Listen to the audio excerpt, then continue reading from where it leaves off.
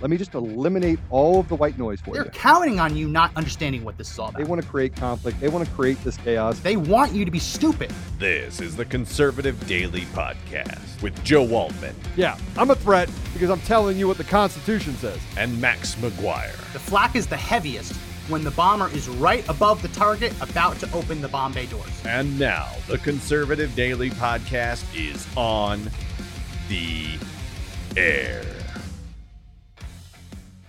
Welcome back to another edition of the Conservative Daily Podcast. Happy Friday, everyone. Jam-packed episode for you today, so why don't we bring on everyone who's going to be on. We have Joe joining us from a remote location. We have Joseph Flynn, and we have Patrick Byrne all on this morning. So let's bring everyone on. Good morning, everyone. Good morning, everyone. Hello, Joe Altman as well. Greetings. Joe's muted. Great to be here. Joe, you see, Mr. Altman, you seem to be muted. You muted yourself. I said, Patrick, you seem freshly shaven. Isn't that amazing? Nothing but the best for you, Altman. Some movie magic. Some movie magic just happened. Well, good morning, everyone. Lots to talk about today. First of all, Joe, how's everything going on the West Coast? They treating you well? It's going really well. They're treating me very, very well, and I'm headed to an event tonight, and then it's just a packed number of events that I have on Saturday and Sunday. I'm speaking at a church on Sunday, so it should be pretty amazing, giving people the good word. Awesome. Well, so there's lots going on in the country, and I think we got to talk a little bit about what just happened in Virginia, because it seems like everything we've been seeing with as results stemming from like the school board fights, to critical race theory, to the gender pronouns, the parents fought back and the parents won. The parents won big in Virginia. This was a race between the parents and the establishment, the school boards, the people who think that just because they've been elected or appointed, they have the right to decide what's best for your kids. It was a huge win. Is that how you guys see it, Joe and Patrick? Go ahead, Joe. Yeah, I think it was a massive win. I think it was. I still am a little bit shocked, though, that 48, and I don't believe that 48% of Virginians voted for Terry McAuliffe. Terry McAuliffe is an extremely unpopular guy. He was a failed governor in the past. He's a Clinton hack, and the Youngkin win was very, very good. He had a really good team. Youngkin had a good team, and he had a really strong lieutenant governor and attorney general that really buoyed him, because Youngkin's more of a kind of a corporate Republican. But I still don't believe that Terry McAuliffe got 48% of the vote, and I think Youngkin, in his first executive order, should be a forensic audit, specifically of Fairfax and Richmond counties. It's my personal opinion. Yeah, because he was on his way to getting schlonkered until he had his, I think it's a great win for parents, for students, and really, I think we've touched bottom. Sometimes you have to reach bottom before you realize you got something to push off. They finally went after something that no one can live with, and that is taking kids away from their parents. And that's essentially, these are folks who've read Plato's Republic too many times, and they think it's up to them. Remember that horrible line Terry McAuliffe said in that closing speech. And what words were, we got to get over this idea that parents should dictate what gets taught to their children. Yeah. Well, that was a real Rubicon to cross. And you could even tell as he delivered that line, that was not off the cuff. That had been focused, group tested. That was, he knew when he was saying that he was crossing a Rubicon. And he's revealing something some of us have sensed for decades, that this is ultimately what they're about. Their ideological training has to include taking over your children and telling them you can't teach your children what you want to teach them. So it's really great they finally found rock bottom and something that would make Americans that angry that they would act. Well, we'd be remiss not to talk about the fact that the election looked like set point algorithms that were being used in order to manipulate the election. I still don't believe, as you do, Joe, I believe that the election was stolen. I don't believe that a guy like McAuliffe could ever get 48%. And we saw too much of this same sort of set points that were predetermined being created in New Jersey as well. I mean, we're looking at New Jersey. They're basically saying that he lost, and he was up by 340,000 votes, and then all of a sudden the vote started to see itself out. Now he's barely winning. I just don't believe it. And if you look at what's happening collectively, and this is what the math tells us. I mean, and I want to talk about this for a minute. If you have 7-3, right? It's a 60%. It's a landslide. You have 7 votes that go for one, and 3 votes go for the other, right? But if I inject phantom votes into the system using set points or PID function, if I do that and I add 10 to both sides, 10 votes to both sides, what happens? Is it still a 60% slide? Yeah, 17-13, but now you're looking at a 54% vote, right?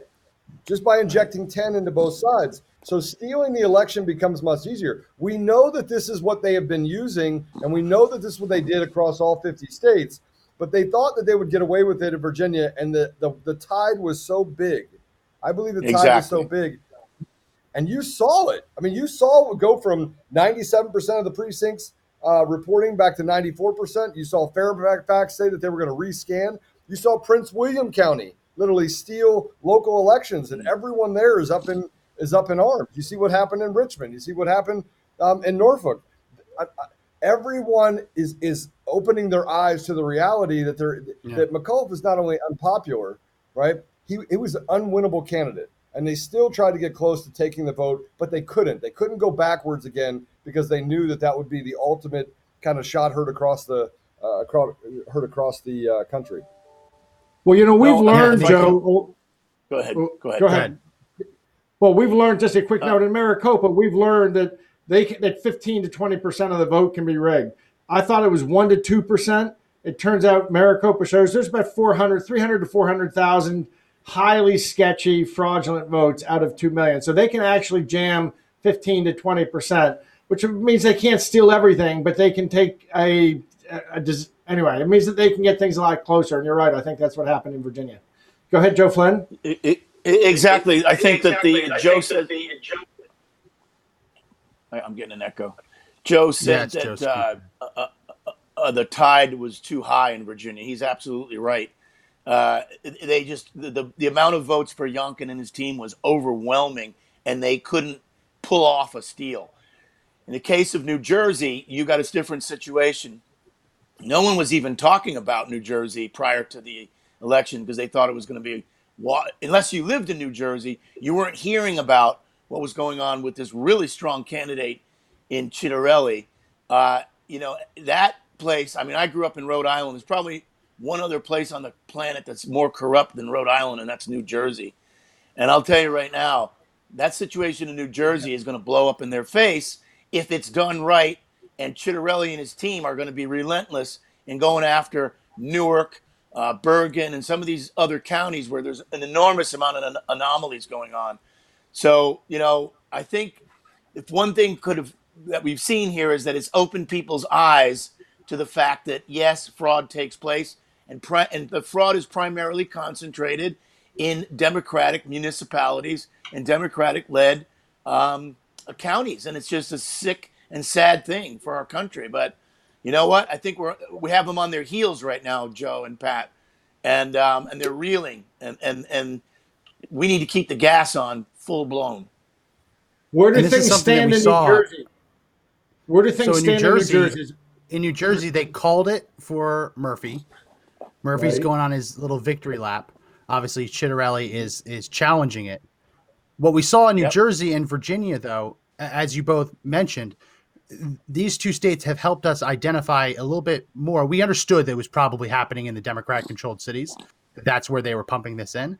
But when you look at Virginia and New Jersey, it can confirm that they weren't also pumping the fake votes into the red counties, right? Because you saw a massive swing at the state legislature level. A massive swing in Virginia. Yeah. I think they picked up 7 last time I looked.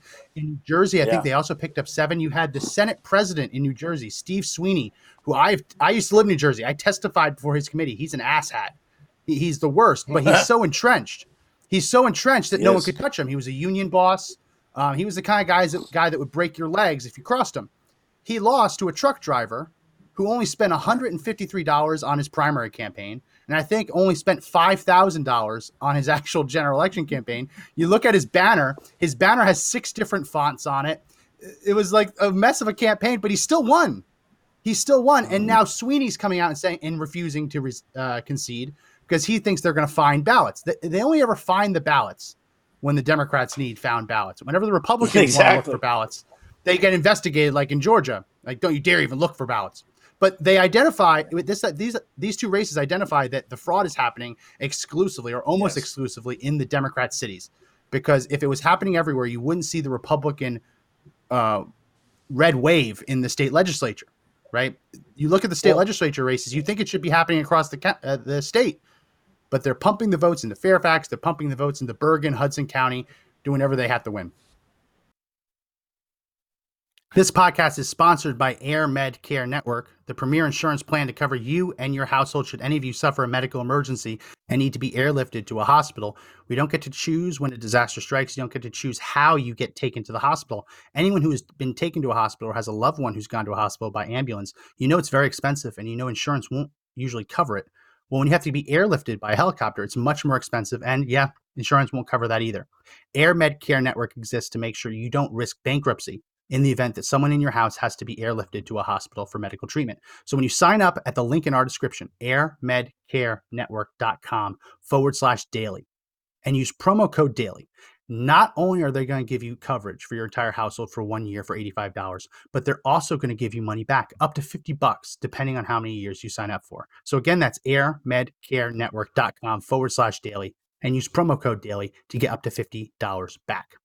I think if I could just add one thing, I think what they've done here, what has happened, is it's shown everybody that in last year in 2020, in states like New Jersey, in states like even New York, Rhode Island, others hard blue states, Trump got millions more votes than he would have normally gotten, and they just used the mail-in ballot scam to stuff the ballots and swing the vote. So, I think the blue states are on the table, in my opinion, going forward if we get this right. Joe Altman, sorry. Go ahead. No, Patrick, you had something you were going to say. No. I defer to your wisdom. You go first. Yeah. So I think that we look at what's happening, Max. I don't agree with you that they're not actually stealing ballots in red-controlled areas because they're using the same machines. I am not just convinced, but I know that the machines are a part of the steal. And we look at Maricopa County, Patrick, and specifically Maricopa County.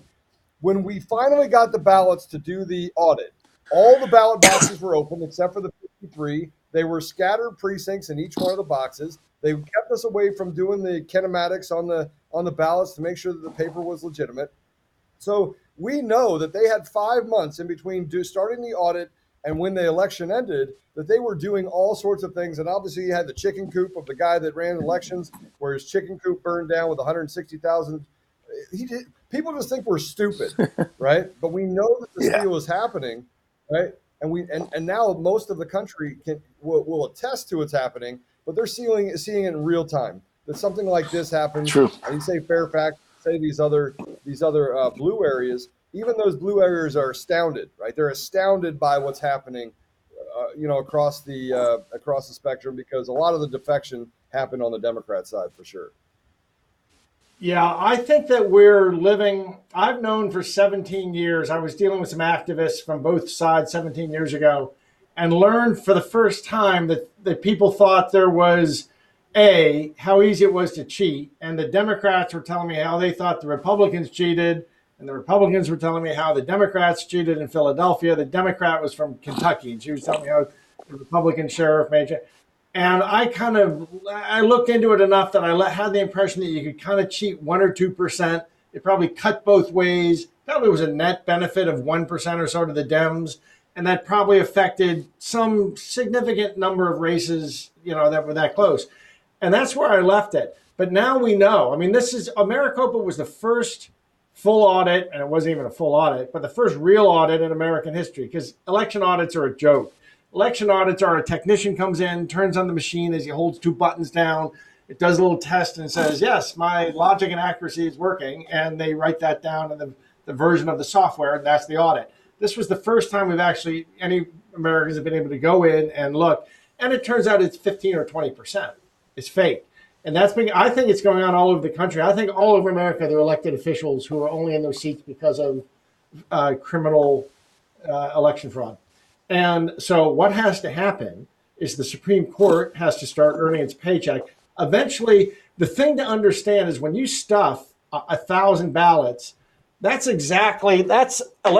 is voter suppression, because there's 1,000 real people out there whose votes just got suppressed. And we're familiar with one type of voter suppression. Remember these? This is a picture of Alabama, a black man in 1962 being kept away from the polls by some deputy with a German Shepherd. And how awful that ever happened in America. Well, that just happened 400,000 times in Maricopa. They don't use dogs anymore. They use computer algorithms. But the fundamental act, voter suppression, just happened 400,000 times in Maricopa and all over the country. They're also doing it through the mail. They're also doing it through the mail. We saw that in Virginia. The freak out that happened the 2 or 3 days before the election, where they realized that hundreds of thousands of the ballots that they expected to be delivered by USPS weren't. And now, if any of us had tried to vote by mail, and the Postal Service apparently held it up, there were mistakes. Lots of ballots didn't reach voters. So if any of the four of us were trying to vote by mail, and we happen to be in the state, if the ballot doesn't get to us, we go and vote in person, right? We're not disenfranchised. We might be a little inconvenienced. We might have to change our schedule around if we were expecting to be out of state and need to vote. But we wouldn't be disenfranchised. With the left, whenever a ballot doesn't reach the voter, they claim it's disenfranchisement, as if that voter can't just hop in the car, hop on a bus, go to the polling place and vote in person. The reason for that is if they don't get the ballot, if they can't harvest the ballot, they can't actually get the vote, right? They're counting on the harvested ballot. They know that if the person doesn't get that harvested ballot, chances are they're not going to vote because they're counting on them not to vote, and they're counting on harvesting the ballots from the non-voters. So that's why they were freaking out. Can I tell you a court case that was decided in April by a Democratic judge in Mississippi? In a case involving two Democrats. It was Aberdeen, Mississippi, I think. Democratic judge, two Democrats in the case at war with each other on election. The judge determined that the mail-in ballots on the Democrat side, and this is the Democrat primary of last year of 2020. So the Democratic primary between two Dems, the Democratic judge decided, there was a court case afterwards, it reaches this conclusion this April, and the judge decided that of those Democratic primary votes, that the mail-in votes, what percentage of them were fake? Was it 2%? Was it 5%? Was it 10? No, it was 78%. 78% of the Democratic primary mail-in votes in Alabama in 2020 were fraudulent, said a Democratic judge. Do we think for some reason they forgot how to do it between June and November? The Democrats clearly have mastered the art of generating fraudulent ballots out of mail-in, using the mail-in ballot system to create massive fraud, 78%, as decided by a Democratic judge in a case involving two Democrats. So clearly the Dems have figured out that technique, and you're absolutely right, Max.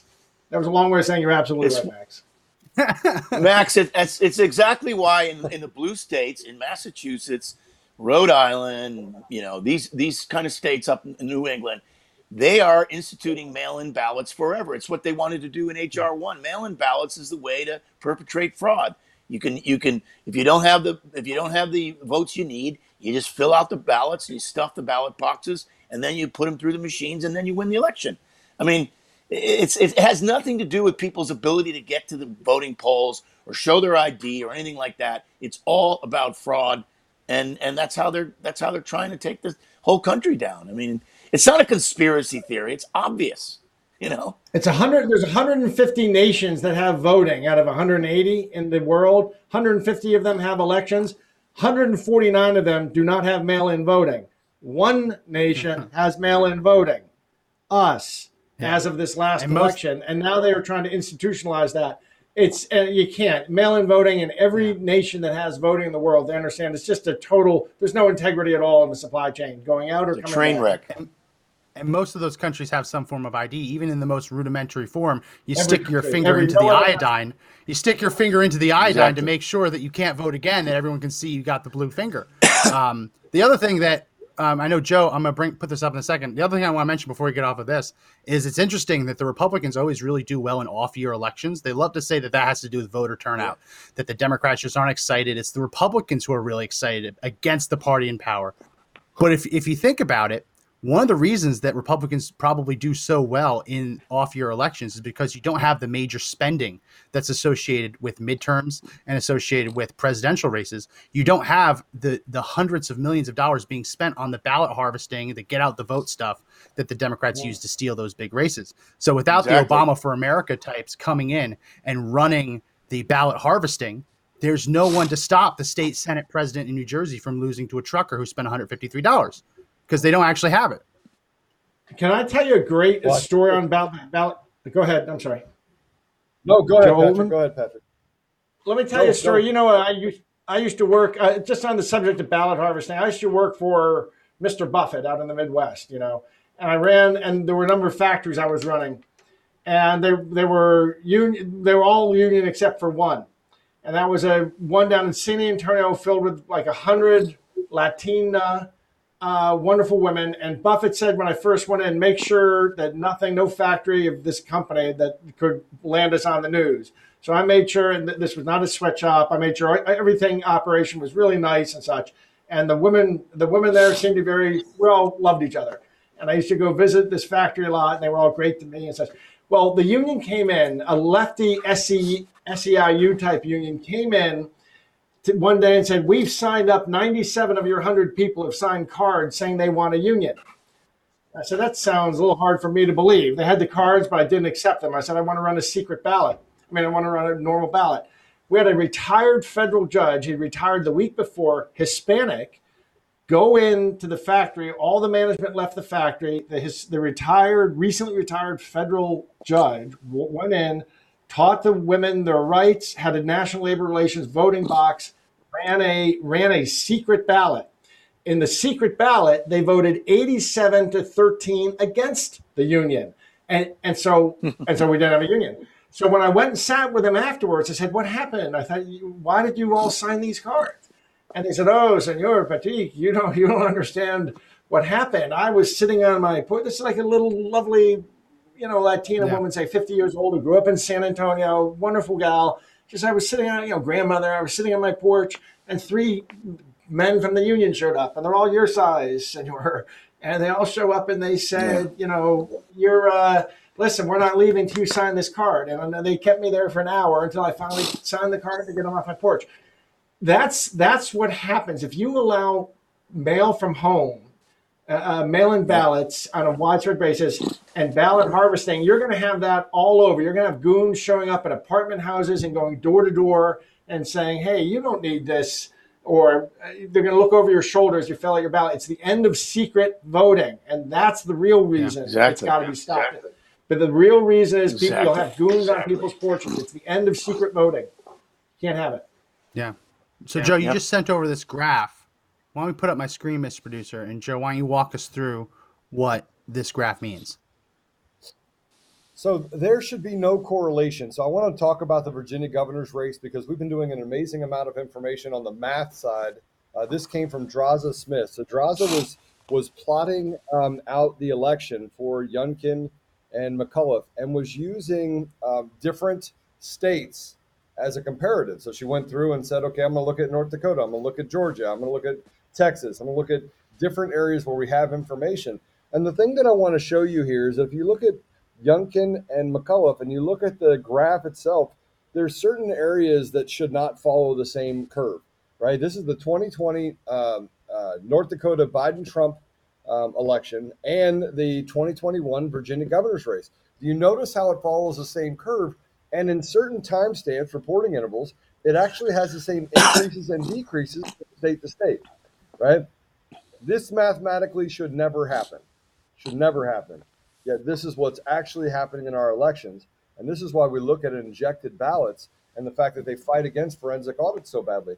They're fighting against these forensic audits. I truly believe what's come out of Mesa County in Colorado is life-changing compared to what it just reaffirms what happened in Antrim County, reaffirms what happened in Maricopa.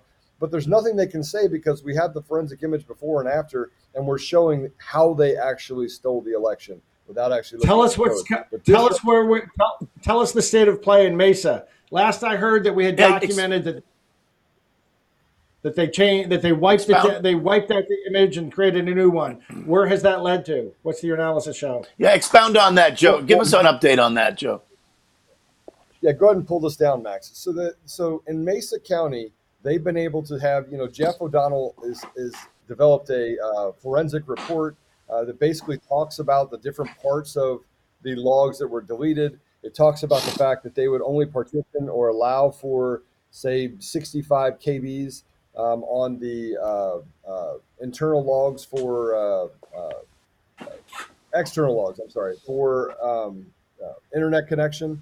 You had the logs for the antivirus were all deleted, and the system was designed like a chalkboard, right? Let's say you have a chalkboard and somebody draws a line on it.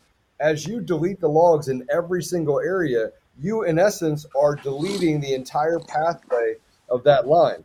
That's what they uncovered in Mesa County. No matter what they say, they know that they're caught, but they're just now saying, oh, there's nothing to see here, nothing to see here. Wayne Williams, who brought Dominion voting systems into Colorado, is the one that was responsible for the Mesa County election this go around. And frankly, I don't know how they're running away from it other than the fact that we have a compromised judiciary. I know there have been lawsuits that have been filed, and now we're moving down the pathway of, okay, let's put this in front of a judge and see if the judge is actually going to honor the fact that that election should be decertified.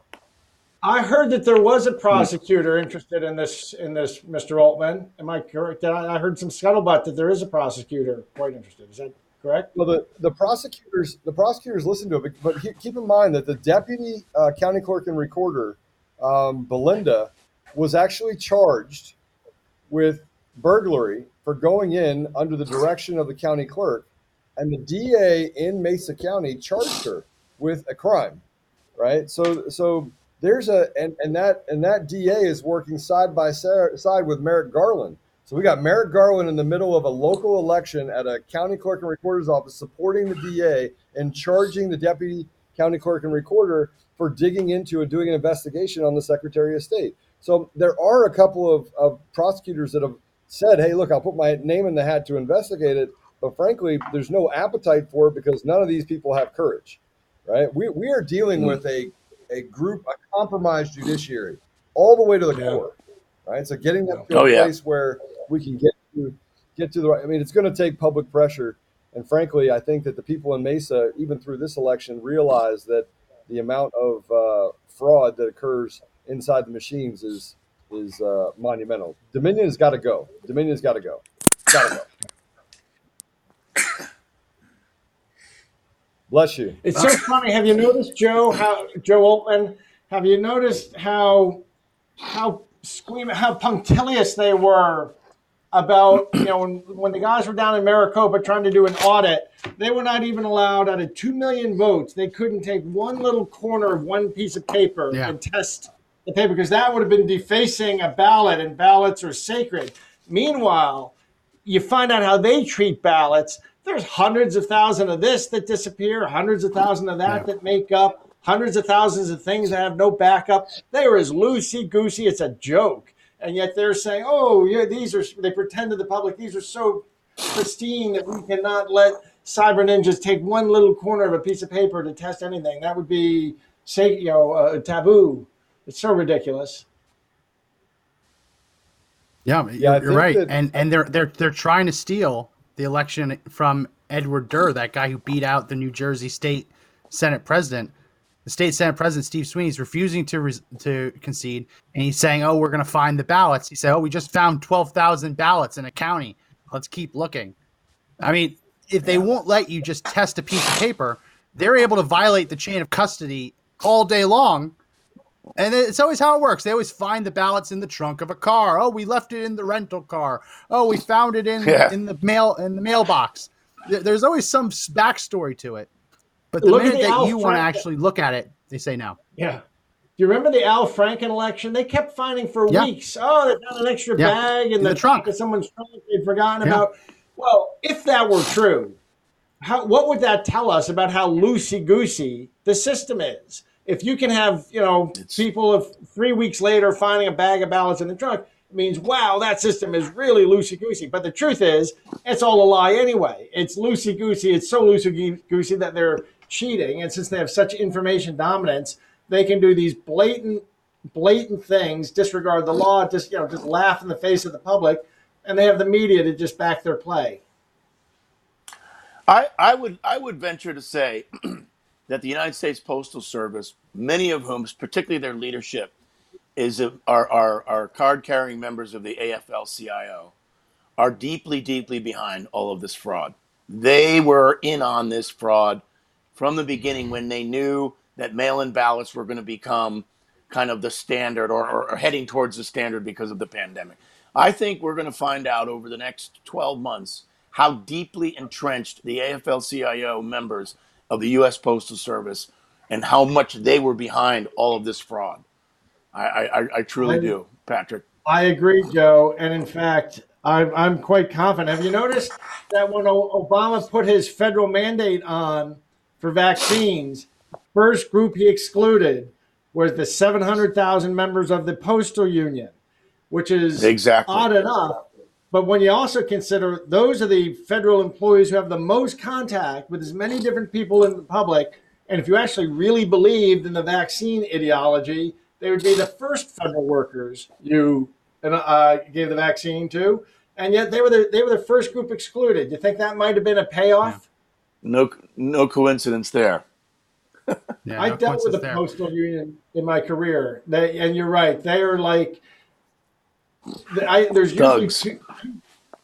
usually two types of unions. Well, the thugs like the Teamsters, but you can do good business with them. I'm good with the Teamsters. We actually did good business. The ones I couldn't stand were these kids who had gone to Yale and wanted to talk about Derrida's deconstruction of asymmetric power relationships. They're a bunch of Marxists. They don't care that they were destroying factories. And those kind of people are, the postal union was somewhere in between. They weren't the intellectuals, but they were thugs, but they weren't like the Teamsters that you could do business with. They were thugs. I had guys threaten to break my legs, and we got in a scuffle in a parking lot with some postal service guy I got back in the 90s. They're kind of thuggish, but they don't have the charm of the Teamsters. Well, speaking of the vaccine, if we put up my screen, Mr. Producer, going to give everyone an alert. Hot new T-shirt just dropped on the Conservative Daily Store. The slavery T-shirt. This is a collaboration between me and Joe. I designed it. He picked the word slavery. It's a hammer and sickle shirt. Instead of the hammer, it is a syringe. So pick up your communist vaccine slavery T-shirt today at the Conservative Daily Store using the link in the description. And Matt, I love it. We've sold like 5,000 of these T-shirts. So you guys need these T-shirts. I want to see them everywhere. And when I talk about slavery, I want to wear them. When I talk about slavery, this is where I really get into. This is where I get hot. Right? They want to raise your taxes. The average American today pays a 52% tax. That's their effective rate is 52%. That means that 12 months out of every single day is owned by the government, which means the first 6 months of the year, everything that you work for is for free. The government takes 100% of it. That is a definition of slavery, and that is what has got to stop. They're taking this money and sending it overseas. They're basically creating a slush fund for themselves, and they're treating you like you're sharecroppers on your property. It's got to stop. It's got to stop. And so when I say slavery, it's slavery. Go ahead. There were slaves who were given that deal in the South. In the South, there were slave owners who made deals. If they had slaves who were particularly skilled artisans or shoemakers or they farriers, they did horseshoe blacksmiths, they were allowed to go out and you go hold any job you want, just like a labor, come back and you split 50-50 with the owner. So it is a form of slavery that ran just like that. Serfdom. That runs just like our current system, where basically we're all serfs. The government owns us, and you got to split half of what you make with them. And it wouldn't be so offensive if we thought they were actually spending it well. Yeah. No. So January 4th is a big date. The Biden administration is going to shove it down the throats, the vaccine down the throats of every business owner with 100 employees or more. I'm praying Did to you read the fine God that print? there are. Did you read the Well, fine print no. on So that go order? ahead. The fine print on the order leaves the door open for them to lower the number of employees Right. during the 30-day Yes. comment period. So they're not even Right, sticking with 100. They could lower it to 50. They could lower it to 25. They could lower it to 10, and they're going to do it in the middle of the comment period. So they're not going to have a new comment period, right? If they decide it, that'll be the final version, and you won't be able to fight back. So if everyone has to fight back against this one, go ahead. I got to So what tell does you that something. mean? What does that mean? Hold on. Let me make one more point there. What does that mean? They just got their asses handed to them in Virginia, and most likely in New Jersey, but they're doubling down. They are doubling down. You would have thought that they would have taken a step back and said, "Oh, hold on a second. Why don't we wait and just see how the tea leaves are?" They're doubling down, and they're gonna continue to double down. Well, they're doing both. Obviously, they delayed to January 4th. So obviously they know that it's going to be really bad if, for example, any trucking company that handles federal contracts all of a sudden loses all of its truckers because they don't want to get vaccinated. That's going to destroy the supply chain, right? So they know that, but the caveat, the fine print, where they're going to say, okay, you have 30 days now to comment on this regulation, but you're only allowed to comment on the 100 employee mandate. And then once the comment period closes, they're going to go back to the drawing board. They're going to change it to lower the threshold, and no one's going to be allowed to comment on that. It's just going to go right into effect. So on the one hand, they are backing up. On the other hand, they're doubling down because they want to do it in a way that won't let people fight back against them. Max, let me comment on that because I've seen the government do this once and only once, and I think you're right. I saw the SEC do this, and I'm going to put this in. This happened by the 1973 Administrative Procedures Act. How it works is they propose something. There's 30 days for the public to comment. They're supposed to listen to the public comment and then finalize it. Imagine, I saw this happen once before. I'm going to put it in these terms. So they're now proposing a rule that says any firm with 100 or more says it gets vaccinated. Suppose 10,000 people, suppose 1 million people comment in the next, before January 4 saying, we think if you're going to do it, it shouldn't be 100, it should be 250. Imagine everybody comes in and does that comment. And then when it's all over, the comment period's over, they close the books. They say, okay, we're going to think about it for a second. And then they come out and they issue the order is the line is drawn at 10. Yeah. Technically, they have satisfied the needs of the APA. And I've seen the government do this once. It was on a very crucial rule regarding Regulation Show that the SEC promulgated in 0405. And as sinister as this sounds, I've seen them do it once. And it sounds to me like they're setting up to do it again. They kind of need one person, though. I mean, they could do it however they want. It's the government. But if one person writes a letter that says, hey, I think it should be 10, all of a sudden they have a much bigger window to say, well, we listened to the public. And we listened to John Smith, who made very compelling points. 1,000 people said this. Yeah. I've seen it very compelling points, and we agree with John Smith. We're going to lower it to 10. Comment period is closed. Add it to the Federal Register. Best of luck, everyone. I think that we have. Exactly. I think that there's a reason they're doing this, and they know that the ground is crumbling beneath them, and we need everyone to stay cool, like Fonzie, because the ground is crumbling beneath them. Your opponent makes a mistake. Remember Pulp Fiction? We're going to be cool, like Fonzie. Okay, we're going to be like Fonzie. Cool. The ground's crumbling beneath them, and that's why they're rushing. They know they got to get as much of this done as they can. Some very big things are going to happen between now and January 4th. I think it's going to be a different world. And for one thing, since Mike Lindell has talked about it publicly, something's happening on November 23rd.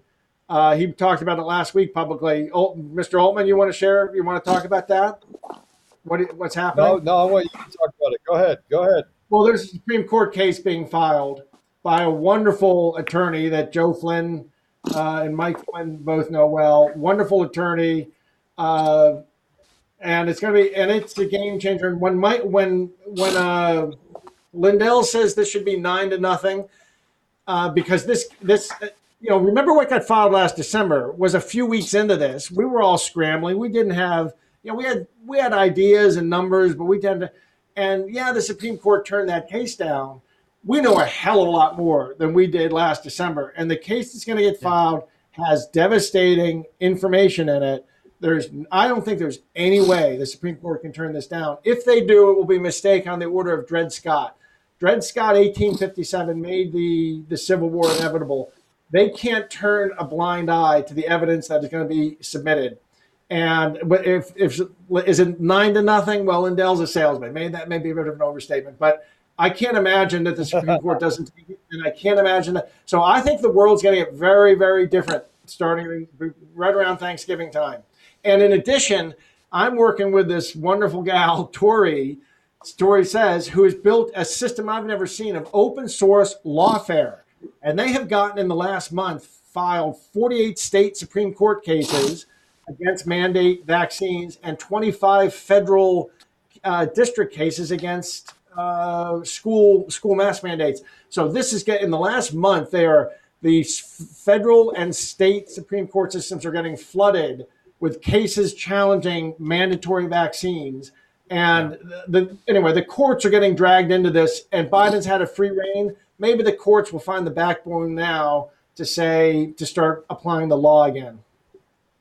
Well, we did a great interview last night with Jeffrey Steele, the father of Sophia Steele. I'm sure you guys have read about this, the Down syndrome child in Florida who was nonverbal, and the school was forcibly tying a mask to her face every day so she couldn't take it off. She had to breathe through her mouth, so her mask was getting soaked with water, and it was like almost being waterboarded. She couldn't breathe, and she's nonverbal. She couldn't explain it. And the only reason her father found out, he explained this on our podcast last night. Anyone who didn't listen, make sure you go back and listen to it. The only reason they found out was because one day they forgot to take the mask off, and they put her on the bus with the mask physically tied with rope around her head. So there's lots of really disgusting cases that are only just starting to come to the surface. And he's going after them. I was encouraging him last night to go after the school board members individually, because they're on record admitting that they're breaking the law. They're breaking the Parent Bill of Rights law that Florida has. That they but you mean go after them legally and peaceably? Yeah, just to be clear. Yeah, legally and peaceably, not go after them. Right. Yeah. So as a body and as individuals, because they can't claim qualified immunity if they're on camera at these meetings admitting that they're voting to break the law, right? And if all these people are admitting that they know it was illegal what they were doing, they can't just say, "Oh, I was just doing my job." So he has a couple of lawsuits coming down the pike, and that story they've been doing it to her since August 30th, and it only just broke last couple of weeks. Altman, go ahead, sir. Well, hey, listen, there is something we need to talk about here, right? So we got a 9-year-old little girl that was raped on the streets by an illegal in Uvalde, Texas, right? 9-year-old girl on the border, right? You got a woman that was raped on a train where 30 people watched it. A couple people took videos of it. One of those people actually put it online. You got an 11-year-old boy in California that died of starvation because there's a food desert. You got a kid in Florida that's being abused by these people and having a mask tied with a rope around her head. I mean, we have a breakdown of societal common sense, right? We have a breakdown of just the basic ethics that we have as a community. And so I have to tell you, I mean, you talk about Loudoun County and that boy that dressed up rape with a case skirt there. Went in the bathroom and raped that girl not once, but went back out, came back in and raped her twice. Then they transferred her to a different school. That kid to a different school, and he raped another girl. And did you hear what the mother said? I'm going to put. What did the mother say? Oh, this is egregious. Put up my Blame screen. the girls. Blame the girls. Yeah. Blame the girls. Victim blaming. So you can't read it in the paper, but it says Loudoun County rapist mother. It was an accident, and a real victim wouldn't, quote, sit there and take it, end quote. So much for feminism, right? Yeah. No, but whose ox is being gored or whose daughter is being raped. Sorry, go ahead, Joe. Patrick, I do not advocate for violence. I do not advocate for violence. I've never advocated for violence.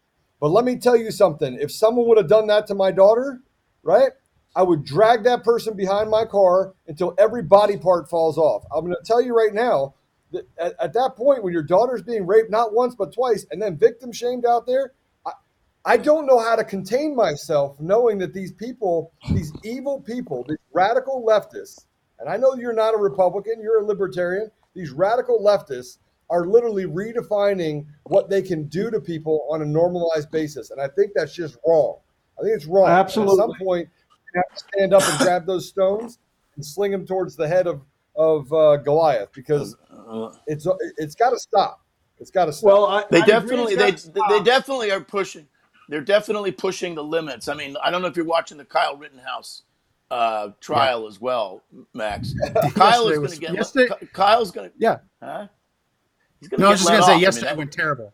Yeah, for the prosecution. Yeah, I mean he's going to get let off, but don't be surprised if they riot like hell in Kenosha and Milwaukee and maybe other cities in the Midwest when Kyle Rittenhouse walks away scot-free, as he should, for defending himself. Yeah, that's a great example. Joe, I just saw you get worked immediately after he gets exonerated, and the precedent is set that when you are attacked by rioters, you have the right to defend yourself. The irony is that in light of that ultimate ruling, the left will go out and do it again. It takes a real idiot to do that. Well, Joe, I cut you off. I saw you get so worked up. It's kind of funny. They had to cut me off on a show this morning. I am a small L libertarian. I'm a pacifist. I don't like violence. And I was on a show on America's Voice this morning, and they had to cut because at the end, when we got on this subject, the subject of parents being told you don't get to decide what your children are taught. Remember McAuliffe testing that line? Yeah. I got myself about even more worked up than you. They had to cut me off. So, yeah, I get how worked up you are, but we're going to keep it peaceful. And you know why? Because we're going to win. If we keep it peaceful, we're going to lose if we don't. Give us 2 more months keeping this peaceful. Before you reach that January 4th, it's going to be a different world. Let's give it a different world. If I'm incorrect about that, but I think it's going to be a different world between now and January 4th. We are getting them. This is like in a chess game, a pawn advance. When I played more powerful players than myself in chess, I use this technique called a pawn advance. It's just a very gradual, you move. They never see it coming because they're just pawns. They never see it coming. And you reach this point where suddenly they find all their plans getting tangled up in your pawns. And that's when you strike. We're getting them tangled up. It's really by having all of this in all these judges' hands and soon in SCOTUS hands with a ton of evidence. There is no way. The Supreme Court made the Civil War inevitable by the Dred Scott decision. They also have a second strike against them when they bent a knee to FDR's court packing scheme.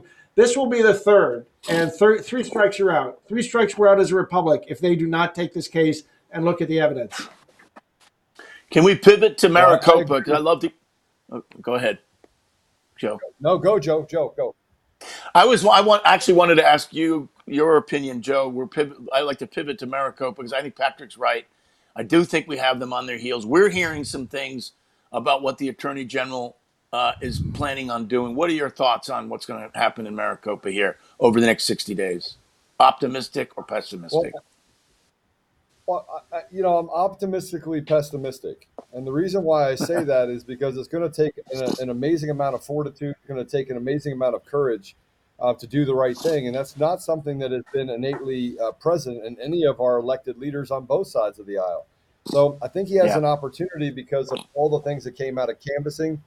We're starting to, as Patrick, you start talking about the veil being lifted. The veil's being lifted on Merrick Garland getting involved in the election, trying to scare and intimidate them on doing canvassing. So someone came around the bend and did canvassing, and it showed in a bunch of fraud. So I think that I think that there's an opportunity for the AG to do the right thing, right? I think that he just needs political cover, and he needs to make sure that as you go down this path, that the people still have the appetite for it. So we have to keep up the push, and I think that that'll create more of this optimism. But I do know that some of the leaders that we have out there, they don't want to. Their concern is not on whether or not the election's stolen. And I've had conversations with people that elected office across the entire country. They are all convinced. Every single one that I've talked to said, Joe, there is no doubt that the election was stolen, but I do not want to be the one to put the pin in a constitutional crisis. And I'm not sure that they don't understand that in Maricopa County, by not doing the right thing with all that evidence there. I do. I want to put the pin in a constitutional crisis if the alternative is the end of our republic. The gravestone that says 1776 to 2021, I'll put the pin in the constitutional crisis, or pull the pin, or whatever. I agree with you fully. And I think that we're already in a constitutional crisis. I think we're in it right now. Yeah. Because frankly, half of this country, I bet you more like 70% of this country are seeing what's happening in our nation as the biggest. It's ridiculous, right? And even people across the world are saying, guys, what is wrong with you? You're Americans. Stand up. Do something. You know who started the constitutional crisis? You know who the insurrectionists are? Right. Whoever stuffed 400,000 votes in Maricopa. That's those, and those are the insurrectionists. We're the constitutionalists. Right. Exactly. The insurrection was on the 3rd November. Have you noticed? I don't know if you. Go ahead, Joe Flynn. Yeah. So you mentioned the AG. Will he have the political will? We're hearing he does, and has the political will, and he is fixated on this, and wants to go nuclear. I don't think he has I don't think he has a future without doing that. Patrick, what do you think? No, he has no future without doing it. But he's a first-generation American, and his parents fled Eastern Europe. He knows something about authoritarian socialism, and he doesn't want any peace. And he understands that the fate of the republic may lie on him doing just a good basic job. And I hear he wants to bite the ass off a bear here, is what I hear. He wants to go after this.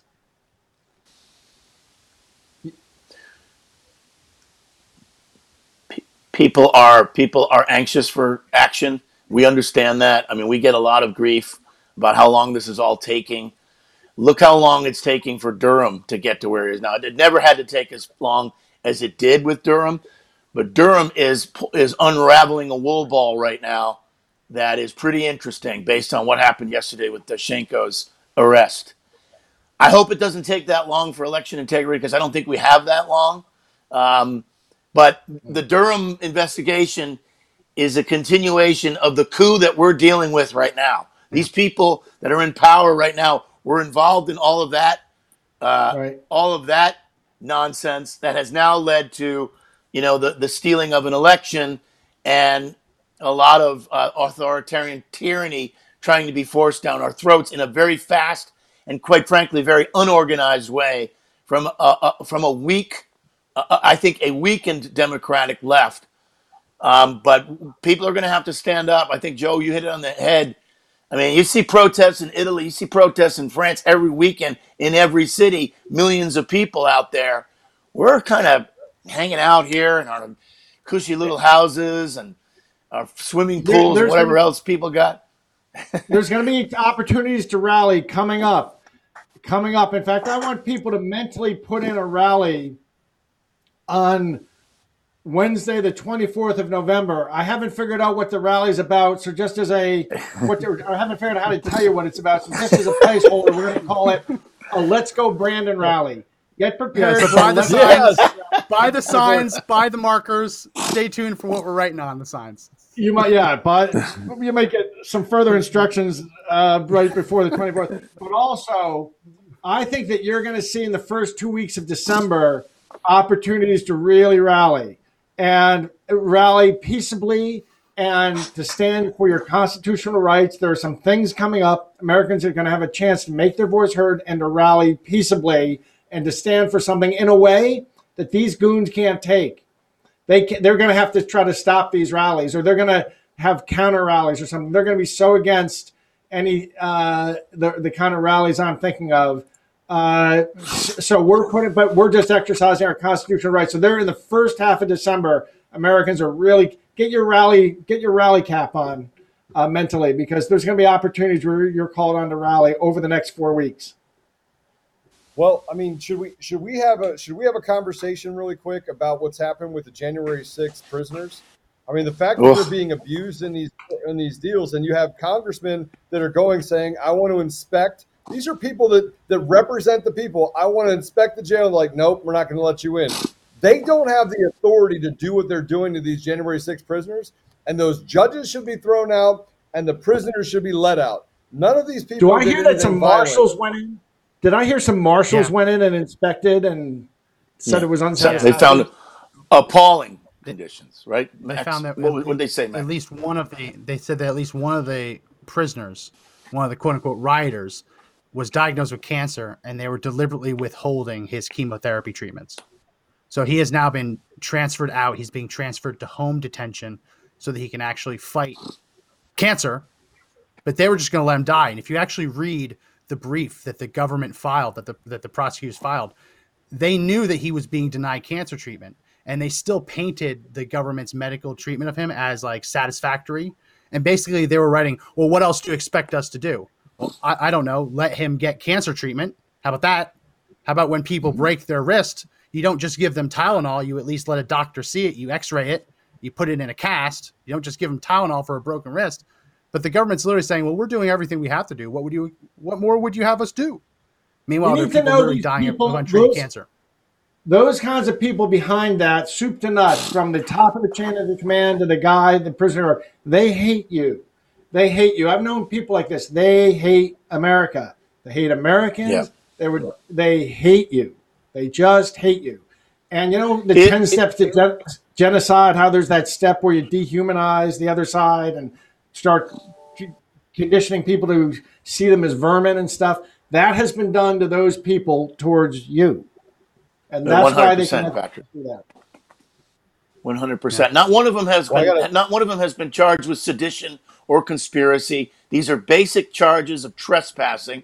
Okay? In most worlds, it's a misdemeanor. Nobody had a weapon, and they're being treated like this is a Soviet gulag situation, and it's a disgrace. And actually, how the hell we can sit on the United States or the United Nations Council for Human Rights anymore? We should be banned from it based on the way we're treating these political prisoners. No, the United States should be banned from it. DC Gitmo resembles more what you'd see in a Middle Eastern prison than what you'd expect to see in an American prison. Almost out of time. Joe, do you want to say anything as we wrap up? Joe Altman? Well, I think that, you know, this thing about the political prisoners hits hard. You know, obviously my brother was murdered by a police officer in 2017 in Virginia. Yeah. And I've been fighting to, you know, get to the bottom of all of that for the last 4 years. So when you start looking at the judiciary and you start looking at the things that are happening, again, we're just seeing another veil be lifted, that they are torturing and beating and hurting and dehumanizing people within those prisons. And I got to tell you, if we're going to rally for anything at some point, we should stand together as men and get 100,000, 200,000, 300,000 and says, send our political prisoners out, send our Americans out. And frankly, Patrick, I'm going to say that, or we come in to get them, right? We can do it non-violently, but we can't. Let's not encourage. No, because we're going to win this. We're on the verge of. We would have won January 6th had it not been really. We had 12 senators lined up. They were ready to challenge everything. It's when that happened that we lost it, and the next day they all just came in and gave up. We had 12 senators ready to vote against and to demand like a week of checking into things. We lost January 6th because of what happened. Now, I know that the people were probably egged into who knows what role other people played in making it happen. But just be aware, we would have won January 6th had it not been for what happened. We had it all wired. And now I'm telling you, we have it wired. We're going to give us 8 more weeks.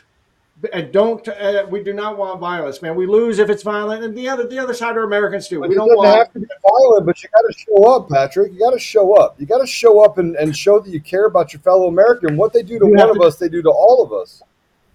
Peaceably rally. Our power comes from our ability to peaceably rally, not violently rally. I think we need to take violence. I think we need to take a lesson from the history books and what Lech Walesa did in Poland during the Solidarity movement.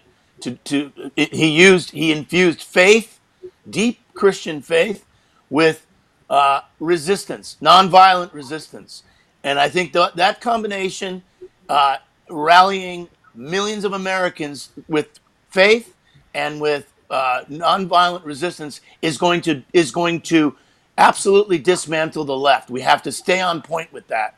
We do have to stand up for people, and we have to stand up vociferously. But we've got to infuse faith in this. And I think the solidarity movement was a great example. He started years prior to that. He didn't just come out of the blue, and 2 years later the Soviet the wall fell. He was doing that for almost 20 years. He was resisting, and he finally galvanized the Polish people and galvanized the entire Eastern European bloc to take down the Soviet Union. So I think we're at that moment right now, and we need to look at history. And as Patrick said, strong resistance, using faith, and not letting up. And I think we just have to look at history. There's plenty of examples of that. Yeah. Well, we are out of time, gentlemen. We are out of time, gentlemen. I want to thank you both for stopping by. Joe Flynn, Patrick Byrne. It was a great conversation. There's lots of work left to be done, but we are exposing more and more of it every day. The lies are being debunked. Obviously, Joe, your family is happy to see some of these conspiracies on the left starting to get unraveled, especially with what Durham's doing. Yeah. So we have, we have lots to do. Got a great line for you. Last month's conspiracy theory is this month's spoiler alert. Truth. Yeah. Yeah. It's true. It really is true. So we have lots of work left to do, but we can win this. God is on our side, and momentum is certainly on our side. Thank you both for joining us, gentlemen. It was a really great conversation. Thank you, Max. Thank you, Joe. Good seeing you. Love your passion, Joe. Absolutely. Bye-bye. Right, God bless you guys. Talk to you. Bye-bye. Yeah. Well, that's going to be it for this edition of the podcast. If you like the podcast, make sure you subscribe to the audio version. Make sure you check out all of our sponsors, Liberty Cigars. We still have that promo. If you spend $76 and use promo code BeFree, you're going to get a free Patrick Henry cigar. So make sure you check that out in time for the holidays. Just go through all of our different sponsors, all of our different links. Sign up for the audio version of the podcast available on Apple Podcasts, Google Podcasts, Spotify, Pandora, iHeartRadio, TuneIn, Podbean, and Audible. Check it out there. We go live at 11 a.m. Eastern, 7 p.m. Eastern. If you need a little help, you can sign up for our text alert system by texting the word freedom to 89517. You'll get a text alert letting you know when we're going to air, what we're talking about, and how you can watch. So that's going to be it for this edition of the podcast. My name is Max McGuire. My name is Joe Altman. Remember, everyone, the fight to take back our country is not over yet, but the only way we win is if we all stand up and fight together.